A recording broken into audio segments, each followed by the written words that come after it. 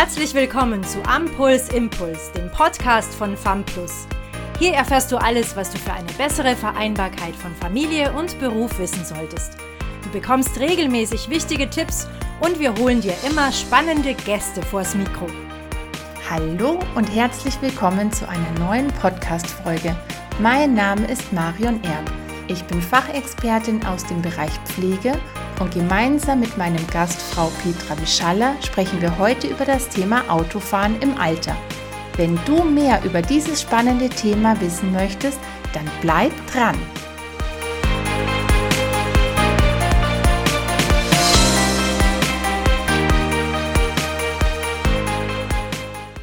Liebe Petra, ich freue mich ganz besonders, dich heute als Gast begrüßen zu dürfen. Möchtest du dich kurz vorstellen? Ja, danke, dass ich heute hier sein kann. Ich bin Petra Wischaller, ich bin Angehörigencoach und berate Menschen, die sich um ihre alten Eltern kümmern. Ich bin auch Autorin von dem Buch Überlebenstipps für Elternkümmerer und das mit dem Autofahren, ja, ist da auch ein großer Anteil darin. Aus meinen Beratungen kenne ich das Problem, dass sich viele Senioren absolut dagegen sträuben, das Auto stehen zu lassen oder ihren Führerschein abzugeben. Petra, warum ist das so? Ja, also Autofahren ist so viel mehr als nur von A nach B zu kommen. Ne? Dieser Führerschein ist ein Symbol für Freiheit, Selbstbestimmung und Souveränität. Und gerade auch die Frauen, die jetzt hochaltrig sind, ne, also wo man sagt, okay, wo es sagt, es wird schon schwierig, für die ist das oft ein Zeichen der Emanzipation gewesen. Also damals als Frau einen Führerschein zu machen, war nochmal was ganz, ganz Besonderes und das lassen die sich auch nicht gerne nehmen. Und gleichzeitig ist das auch ein Grund, weshalb schwer haben, mit Vernunftargumenten anzukommen. Mhm. Ja, viele haben ja auch wirklich berechtigte Befürchtungen, sowas wie, ja, wie komme ich dann zum Arzt oder wie soll ich dann einkaufen gehen? Sowas hörst du ja bestimmt auch öfter, oder? Ja, auf alle Fälle. Also gerade wenn die Kinder das bei den Eltern mal ansprechen und sagen, ja, wie wär's denn mal mit dem Autofahren, es vielleicht doch mal sein zu lassen, da sagen viele, naja, komm, ich fahre doch nur kurze Strecken. Ne? Ich kenne den Weg, war seit 50 Jahren unfallfrei. Du wirst mir doch jetzt wohl nicht das Autofahren verbieten wollen. Denkst wohl, ich bin alt und senil. Ich brauche mein Auto, Punkt. Keine Diskussion. Ja? Und das ist schon, da muss man schon viele, viele Gespräche führen. Man kann nicht von jetzt auf gleich mit den Eltern erwarten, dass die sagen, okay, dann lass ich es halt sein. Denn die Angst ist auch oft so, wenn ich nicht mehr Auto fahren kann, dann gehöre ich zum alten Eisen. Was bin ich dann noch wert, wenn ich nicht mal meine Frau zum Friseur fahren kann? Und auch so berechtigte Ängste. Wer soll dann einkaufen? Ich kann ja dann gar nicht mehr für mich selber sorgen. Wie komme ich zum Arzt? Und ein Taxi, das nehme ich ja nur im Notfall. Und der kommt eigentlich fast nie, denn in der Generation ist Taxifahren einfach ein Luxus, an den man nicht mal denkt. Und das Ganze hat eben den Grund, die Angst dahinter ist wirklich die Angst vor dem Verlust der Unabhängigkeit und der Freiheit, der Selbstbestimmung. Auch das Selbstwertgefühl hängt da dran und auch die Angst vor Isolation und dem Gesichtsverlust. Was sollen denn meine Nachbarn sagen? Mhm. Aber ab einem gewissen Punkt ist es ja auch gar nicht mehr so ungefährlich, noch Auto zu fahren. Nein, und da sprichst du einen guten Punkt an. Diesen gewissen Punkt kann man nie genau festlegen. Das ist ein schleichender Prozess. Und wichtig ist, beim Autofahren geht es ja nicht nur darum zu wissen, wo ist Gas, Bremse und wie kann man kuppeln und lenken. Das ist so im Gedächtnis drin, gerade also wenn man so lange gefahren ist. Darum geht es nicht. Es geht vor allen Dingen um Aktionsvermögen. Darum, dass man rasch Entscheidungen treffen muss in komplexen Situationen. Und wenn das nachlässt, dann nimmt natürlich die Gefahr eines Unfalls zu. Und es geht bei all dem ja auch immer darum, nicht nur um die Eigengefährdung. Sonst könnte man sagen, naja gut, da hat jeder das Recht und dann soll er halt schauen, wie er mit dem Auto einen Unfall baut oder so. Darum geht's nicht, denn es geht auch um die Fremdgefährdung, dass eben wirklich andere davon betroffen sind. Und die meisten der Senioren sagen eigentlich, ich würde erst dann mit dem Autofahren aufhören, wenn ich einen Unfall verursacht habe. Also eigentlich erst, nachdem es schon zu spät ist. Ja. Wenn ich mir jetzt vorstelle, ich bin jetzt in einem fortgeschrittenen Alter, wie kann ich denn selber erkennen, dass ich nicht mehr sicher Auto fahre? Das ist eine hervorragende Frage und eigentlich kann man es gar nicht selber erkennen, weil man immer noch denkt, also ich war so viel besser als alle anderen. Aber im stillen Kämmerlein kann man schon sagen, zum Beispiel Fahrten nachts fallen mir schwer oder es strengt mich mehr an, ich kann vielleicht nicht mehr so gut gucken oder einfach so, das Allgemeinbefinden ist nicht mehr so gut. Aber es ist eher so, dass von außen die anderen es bemerken. Also gerade wenn man sagt, okay, ich schaue jetzt mal bei den Eltern, die können vielleicht nicht mehr so gut, woran merke ich das denn?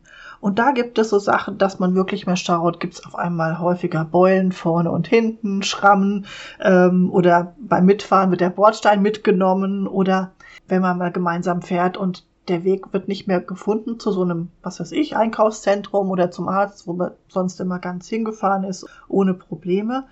Dann gibt's aber auch so Sachen, die schon ein bisschen heftiger sind, wenn jemand besonders langsam fährt, besonders schnell.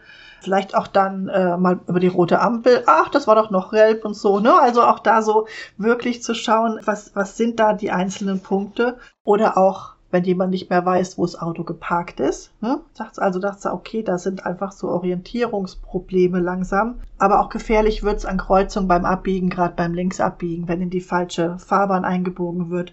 Oder auch, dass zum Beispiel Gas- und Bremspedal verwechselt werden beim Fahren. Also da denkt man so hoch, ne? Das sind dann schon gröbere Dinge. Und dann gibt es auch noch sowas wie so ein Gefühl, keine direkten Anzeichen, aber so das Verhalten und die Einschränkungen in anderen Lebensbereichen, die geben irgendwie auch dann doch Grund zur Sorge und man denkt, irgendwas ist nicht in Ordnung. Und, da habe ich auch noch so die ultimative Frage, die ich eigentlich immer stelle, auch in meinen Beratungen, wo jeder sagt, okay, fragen Sie sich mal, würden Sie bedenkenlos einen geliebten Menschen mit Ihrem Vater oder Ihrer Mutter im Auto mitfahren lassen? Da kommen dann viele doch ins Grübeln, weil man selber denkt, komm, ich fahre schon mit, geht schon irgendwie, aber vielleicht irgendwie das eigene Kind, Enkelkind, Tochter, wie noch immer, da ist auf einmal schon so, ups, nee, da fühle ich mich nicht mehr wohl. Und da ist wirklich auch spätestens dann mal Zeit zu überlegen, was kann ich denn jetzt tun mit dieser Erkenntnis? Ja, denn so einfach wird das ja nicht mit den Eltern. Ja, das ist wahr. Aber jetzt mal rein theoretisch, ich habe es geschafft, meine Eltern davon überzeugen, dass sie das Auto stehen lassen. Und was mache ich jetzt? Wie geht's dann weiter? Also zumindest mal zu schauen, wenn du sie überzeugt hast, also ist das schon mal super. Es geht aber gleichzeitig auch zu schauen, was bedeutet denn dieser Verzicht aufs Autofahren? Denn die vielen Bedenken der Eltern, also gerade was die Versorgung angeht, das muss ja irgendwie gewährleistet sein, dass auch weiterhin die Eltern versorgt sind. Und da ist es gut, so eine Art Familienkonferenz zu halten. Mal alle betroffenen Angehörigen mit dazu nehmen, vielleicht auch überlegen, wer in der Nachbarschaft, also was gibt es für Möglichkeiten, die Fahrten, die anstehen, von anderen übernehmen zu können. Also einfach mal zu überlegen, was muss überhaupt gemacht werden? Welche Fahrten sind es denn? Einkaufen, essen gehen, Arztbesuche, soziale Kontakte und Freizeitaktivitäten. Und wir haben ja gemerkt jetzt in der Pandemiezeit, es ist was anderes, selber einkaufen gehen zu können, als zu sagen, ich bestelle mir was. Also einfach in den Laden zu gehen und zu sagen, ich schaue mal nach, was ist mir heute, hat eine große Lebensqualität. Und das reicht eben nicht zu sagen, dann bestellst du dir halt was. So. Ja, also da wirklich zu überlegen, welche Fahrten können irgendwie von anderen erledigt werden, wer kann da vielleicht auch helfen zum Mitfahren und als Ziel ist es schon, so viele Fahrten wie möglich überflüssig zu machen und gleichzeitig aber immer dran zu denken, die gefühlte Lebensqualität der Eltern leidet darunter. Das ist definitiv. Also zu sagen, wir machen doch alles für dich und du brauchst jetzt nur noch da sitzen und nichts mehr machen, das ist eben auch nicht das, was die Eltern gerne möchten. Ja, ist auch wirklich verständlich. Was ist jetzt, wenn meine Eltern doch noch ein bisschen mehr Überzeugungsarbeit brauchen? Was kann ich denn da machen? Ja, also wichtig ist, dass es immer dran zu denken, dass es ein Prozess ist. Es ist nicht so, dass du gehst einmal zu deinen Eltern und sagst dann, okay, du Mama, du solltest nicht mehr Auto fahren und dann sagt die, ach ja Kind, habe ich mir auch schon gedacht, so ist es. Ja, also das ist nicht, sondern es ist wichtig, sich klar zu machen, das ist was Langfristiges und deswegen ist es gut, so früh wie möglich schon mal anzufangen und das zu besprechen und zu sagen, überlegt doch mal, was wäre denn mit euch, wie stellt ihr es euch vor, wenn ihr nicht mehr könnt? Und dann gibt es schon erstmal den Weg, an die Vernunft zu appellieren und zu sagen, schaut doch mal, erstmal kann man sagen, okay, was das alles kostet, wäre doch viel günstiger mit einem Taxi und so oder Versicherung gegenüber einer Bahncard. Leider sind diese Argumente oftmals, selbst bei den größten Sparbrötchen-Eltern, ziehen die nicht. Ne? Also da ist einfach, nein, das ist dann kein Argument. Sie können auch versuchen, mal ein ernstes Wort mit Ihren Eltern zu reden und zu sagen, okay, was ist, wenn du nicht mehr rechtzeitig bremsen kannst und wenn du jetzt jemanden überfährst, wenn wirklich was Schlimmes passiert, ne? Oder muss denn erst was passieren, bis du nicht mehr fährst? Also da kann man einfach das immer wieder mal ansprechen. Oder wenn ein Unfall in der Nähe passiert ist mit jemandem, der vielleicht eigentlich nicht mehr hätte fahren sollen, das anzusprechen. Doch in den wenigsten Fällen wird das sofort jetzt die Antwort sein, okay, ach, dann lasse ich's, sondern es kann durchaus sein, dass es auch Konfliktpotenzial hat. Du willst mich entmündigen und ich gehöre nicht zum alten Eisen. Trotzdem sagen, okay, das sind meine Beobachtungen und vielleicht beim nächsten Mal das Thema wieder ansprechen. Also das ist so dieses an die Vernunft appellieren. Es gibt aber auch dann noch die schöne Sache, einfach positive Beispiele zu finden. Gerade in kleinen Orten, wenn jetzt mittlerweile viele schon im höheren Alter sind, die sagen, ach, die Gerdi, die hat jetzt immer ein Sammeltaxi bestellt und dann machen wir unsere Kaffeefahrt dann jetzt zum Einkaufen. So, also da auch zu sagen, was gibt es für positive Beispiele? Oder der Nachbar, der beschlossen hat, ich fahre jetzt nicht mehr, ich gebe jetzt meinen Führerschein ab, gehe zum Straßenverkehrsamt, hier könnt ihr haben und zeigt ganz stolz meine Bahncard 100 vor. Auch diese Beispiele gibt es ja und ich glaube, je mehr so dieser Erfahrungshorizont und die Beispiele an die Eltern herangetragen werden, umso eher überlegen sie sich auch, ach, vielleicht wäre das ja auch was für mich. Ja? Und ja, dann gibt es noch sowas wie andere Autoritäten. Also wenn man selber sagt, okay, die eigenen Kinder, auf die hört man ja eh nicht, ne? Und dann aber vielleicht mal mit dem, also warum sollten die, ne? Wir hören ja auch nicht auf die Eltern, ja? Also das ist ja so. Und da vielleicht mal mit dem Hausarzt sprechen und ihn ansprechen, sagen beim nächsten Mal, vielleicht schauen Sie einfach mal, wie das so ist mit der Fahrtüchtigkeit. Denn erfahrungsgemäß sind oftmals so andere Autoritäten, von denen lässt man sich eher was sagen oder die bringen dann eher zum Nachdenken als die eigenen Kinder. Also auch so Hörgeräte, Akustiker, Augenoptiker, Apotheker, ne, die einfach mal mit einbeziehen. Wobei so ein Arzt auch, der wird auch seine Kundschaft nicht verlieren und der wird auch nicht automatisch sagen, sie dürfen jetzt nicht mehr fahren, weil dann sagen die Senioren oftmals, no, dann gehe ich halt zum anderen. Ja, also ne, das ist alles, ne, so ist es. Ich meine, die Eltern sind ja, solange die noch selbstständig sind und selbstbestimmt leben können, ja, warum nicht? Das würden wir auch nicht anders machen. Ja, da einmal zu sagen, ja, das Autofahren ist halt einfach so eine was Besonderes wegen der Fremdgefährdung, ja. Und dann gibt's auch noch was, wenn das manchmal die eigenen Kinder, also wenn man selber dann sehr enttäuscht ist darüber, dass zum Beispiel, wenn jetzt die Fußpflegerin oder die Friseurin, ne, wenn die vielleicht einen guten Einfluss hat und dann kommt ihre Mutter, du, ich war jetzt hier bei der Gerdi und die hat mir gesagt, das mit dem Autofahren, das wäre doch eigentlich jetzt gar nicht mehr nötig, das kannst du doch als alles anders machen und das mache ich jetzt. So. Und dann also nicht dann sagen, oh, ich habe dir das schon 1000-mal gesagt und nur weil die da jetzt herkommt, machst es, sondern das können die sich innerlich sagen. Aber nach außen sagen, wow, super Idee, da wäre ich ja ein Leben drauf gekommen. So, ja, also ne, es geht wirklich darum, das positive Selbstbild der Eltern zu bestärken. Ja? Und in dem Fall halt runterzuschlucken, dass man sagt, ja, ich weiß, das habe ich dir schon so oft gesagt. So. Denn da geht es wirklich um das Ziel. Dann gibt es noch eine Möglichkeit, zum Beispiel eine Fahrstunde zu vereinbaren. Ja, ich weiß nicht, das gibt ja mittlerweile auch Sicherheitsfahrtrainings für Senioren oder mit einem Fahrlehrer. Da kann man auch mal so Reaktionstests machen. Ne, gerade wenn manche sagen, wenn ich das, der soll mal überprüfen, ob das noch geht. So. Wichtig ist auch da, dass der Fahrlehrer, die Fahrlehrerin nicht nur schaut, ob man noch weiß, wie ein Auto zu lenken ist, sondern auch diese unvorhergesehenen Situationen und die Reaktionsfähigkeit testet. Denn sonst, das hatte ich auch in der Beratung, heißt dann, der 90-jährige Vater, sagte der Fahrlehrer, ja super, was Sie in Ihrem Alter noch alles können, alles top. So, also dann ist auch nichts gewonnen. Also da muss man einfach an verschiedenen Schrauben drehen, um zum Ziel zu kommen. Und was sagst du jetzt zu der Idee, wenn ich jetzt einfach so mal den Autoschlüssel verschwinden lasse? Ganz schlecht.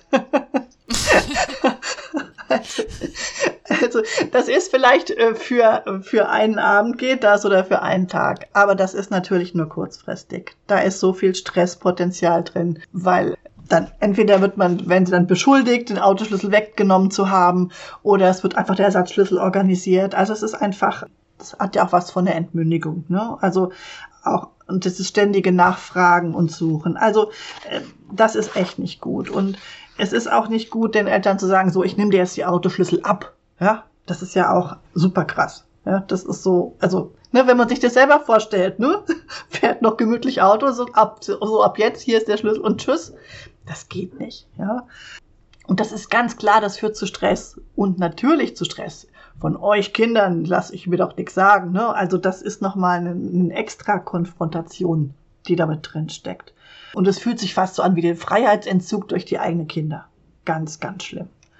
Ja, und noch schlimmer ist es nur noch, wenn die Kinder das eigene Auto verkaufen, falls sie das irgendwie können, ne? Und dann, okay, haben wir jetzt gemacht. Das kann echt langfristig zu einem schweren Verwürfnis. Ja, und was gibt's sonst für Möglichkeiten, dass man es anders macht? Also meine Lieblingsmethode, so die eleganteste, ist an die Hilfsbereitschaft der Eltern zu appellieren. Also vielleicht ist irgendwer in der Familie, der jetzt gerade dringend ein Auto braucht. Vielleicht die Nichte, die jetzt studiert und am Ort irgendwie ihr Auto braucht. Oder ne, also jemand, wo man sagt, das wäre total klasse und die braucht jetzt dringend und ihr weißt doch, die hat so wenig Geld und so. Und zu fragen, okay, könnte man das vielleicht mal eine Weile ausleihen oder einfach sagen, okay, die kann es erstmal eine Weile haben. Denn dadurch, durch diese Freiwilligkeit, haben die Eltern das gute Gefühl, ich habe was Gutes getan, ich bin ein guter Kerl, gute Mutter, und können außerdem auch noch in ihren Gleichgesinnten sagen, Mensch, weißt du was? Ich habe jetzt hier meinem Engelschar das Auto gegeben, der braucht das doch jetzt im Moment viel mehr als ich, ja? Und das ist so viel schöner, als zu sagen, meine eigenen Kinder haben mir das Auto abgenommen. Also das ist wirklich auch wieder dieses, wie stehe ich vor den Leuten da? Und wenn ich das Auto verschenkt habe oder ausgeliehen, ja gut, dann kann ich auch mal Taxi fahren oder mit einem anderen mitfahren. Ja, und was ist, wenn das auch nicht hilft? Ja, leider, genau. Geht es manchmal eben auch noch weiter, dass man sagt, okay, dann muss man auch zu drastischeren Mitteln greifen. Also in dem Fall sind auch Notlügen erlaubt. Und wichtig ist, dass sie immer auch an die Gefährdung der anderen Menschen denken. Und da kann man zum Beispiel, also wenn es wirklich so ist, ne, dass die roten Ampeln ständig übernommen werden und so, wo wirklich das Gefühl hat, okay, das geht gar nicht mehr. Dafür sorgen zum Beispiel, dass das Auto nicht mehr anspringt. Also da kann man Batterie abklemmen, Kabel, Zündkerze rausziehen, also verschiedene Dinge, da kann man sich auch nochmal schlau machen, wie man das macht, ja. Und dann ist es wichtig, aber auch zum Beispiel mit dem Abschleppservice sich noch einen Verbündeten zu suchen. Nicht, dass die sagen, ja, kein Problem, haben wir gemacht. Oder dass jemand mit seinem Auto so fit ist, dass er sagt, komisch, da war jetzt die Zündkerze locker, die habe ich wieder reingesteckt, jetzt geht er wieder. Also auch da muss man schauen. Aber wenn es wirklich so ist, dass jemand sagt, jetzt ist er abgeschleppt worden und dann irgendwie auch noch, das wäre eine längere Reparaturzeit, das kostet auch noch richtig viel Geld. Das könnte auch dazu führen, dass jemand sagt, naja gut, okay, dann lasse ich es halt. Also das ist so einer der Punkte. Es gibt auch da wieder keine Garantie dafür. Aber es sind einfach unterschiedliche Möglichkeiten, um zu sagen, okay, also man sollte einfach nichts außer Acht lassen, um es zu probieren. So. Und was ist mit der Polizei oder dem Straßenverkehrsamt? Helfen die mir weiter? Ach ja, die Polizei, die kann erst einschreiten, wenn was passiert ist. Das ist das Schlimme daran. Also, wenn Sie zum Beispiel jetzt direkt jemanden sehen, der bei Rot über die Ampel fährt oder wenn jemand einen Unfall verursacht hat, das ist ganz klar, es lag an der Person, dann können die erst eingreifen und können dann zum Beispiel bei einem schweren Unfall vor Ort direkt den Führerschein einziehen, was die aber auch nicht oft machen, weil oftmals die Lage noch nicht ganz geklärt ist, wer hat jetzt wirklich Schuld. Das heißt, dann geht es erst über das Gericht und dann muss ein Richter erst entscheiden und das kann alles sehr langwierig sein. Und der Richter geht dann an die Straßenverkehrsbehörde und die fordern dann Gutachten an, ärztliche Gutachten und dann geht es an diesen MPU-Test, diese psychologischen Eignungstest nochmal. Also das ist wirklich schwierig und die können einfach nicht vorher einschreiten. Und das Straßenverkehrsamt selber, die können auch von sich aus eine Einladung aussprechen für so eine Nachprüfung, für diese MPU-Prüfung.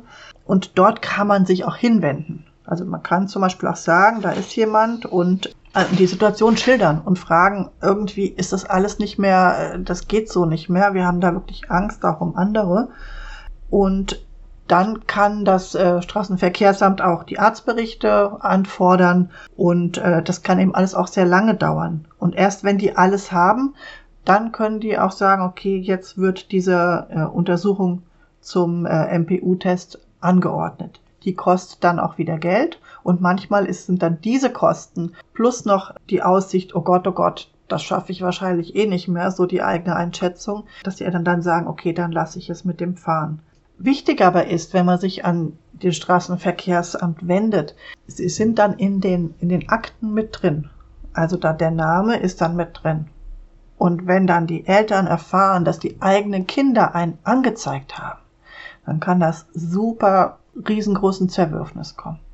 Deswegen mein Tipp, suchen Sie sich jemand aus Ihrem Bekanntenkreis, also wenn Sie wirklich sagen, es geht so nicht weiter, und bitten ihn, diesen Sachverhalt zu schildern und quasi das dort zu melden. Es ist ja keine Anzeige, sondern es ist eine Meldung, damit eben Ihr Name dort nicht erscheint. Weil wenn das irgendwie rauskommt, das ist dann auch super krass. Auch das dauert wirklich lange, ne, dieses Ganze, und das Recht auf den Führerschein und auf das Fahren in Deutschland ist einfach sehr, sehr stark verankert. Man kann nicht einfach sagen, so, die fährt schlecht, deswegen darf sie nicht mehr Auto fahren. Also das ist schon wichtig, dieses Recht, und gleichzeitig manchmal denkt man, man müsste irgendwie anders eingreifen können. Ja, Petra, wie lautet dein Fazit? Mein Fazit? Also, das Autofahren ist einfach wirklich ein mega sensibles Thema. Das ist so viel mehr, ne? Es ist ein Symbol für Selbstbestimmung und Freiheit, und das aufzugeben ist ein großer Schritt. Wichtig ist auch, niemals der Führerschein, der muss überhaupt nicht abgegeben werden. Den kann man bis ins hohe Alter bei sich tragen, so wie das Krankenkassenkärtchen und die EC-Karte, auch wenn man wenn man es nicht mehr zur Bank schafft. Ja, also diesen Führerschein darf man behalten, gerade wenn es vielleicht noch der graue Lappen ist, ne, der alte, so. Und es darf auch das Auto vorm Haus stehen bleiben. Es muss nicht sofort verkauft werden. Ne? Wenn jemand sagt, ich setze mich einfach nur ab und zu noch mal rein aber ich möchte es noch nicht verkaufen. Auch das sollte man wirklich respektieren. Wenn Sie sich aber darüber im Klaren sind, dass was passieren muss, und wenn Sie es dann schaffen, Ihren Eltern ohne Gesichtsverlust zu überzeugen, aufs Autofahren zu verzichten, dann ist wirklich allen geholfen. Und da dürfen Sie auch zu einer Notlüge greifen.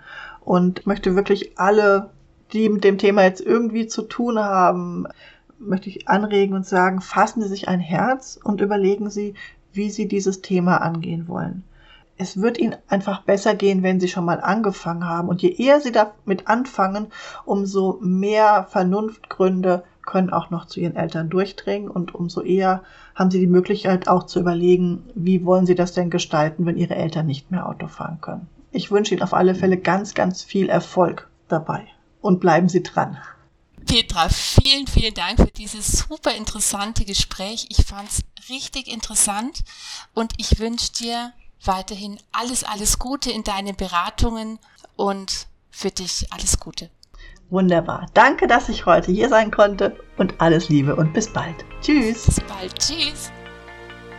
Danke, dass du bei diesem Podcast dabei warst. Wenn du weiter am Puls bleiben möchtest, schau auch gerne mal auf unserer Homepage vorbei, www.famplus.de. Wir freuen uns, dich in der nächsten Folge wieder begrüßen zu dürfen. Bis dahin wünschen wir dir alles Gute.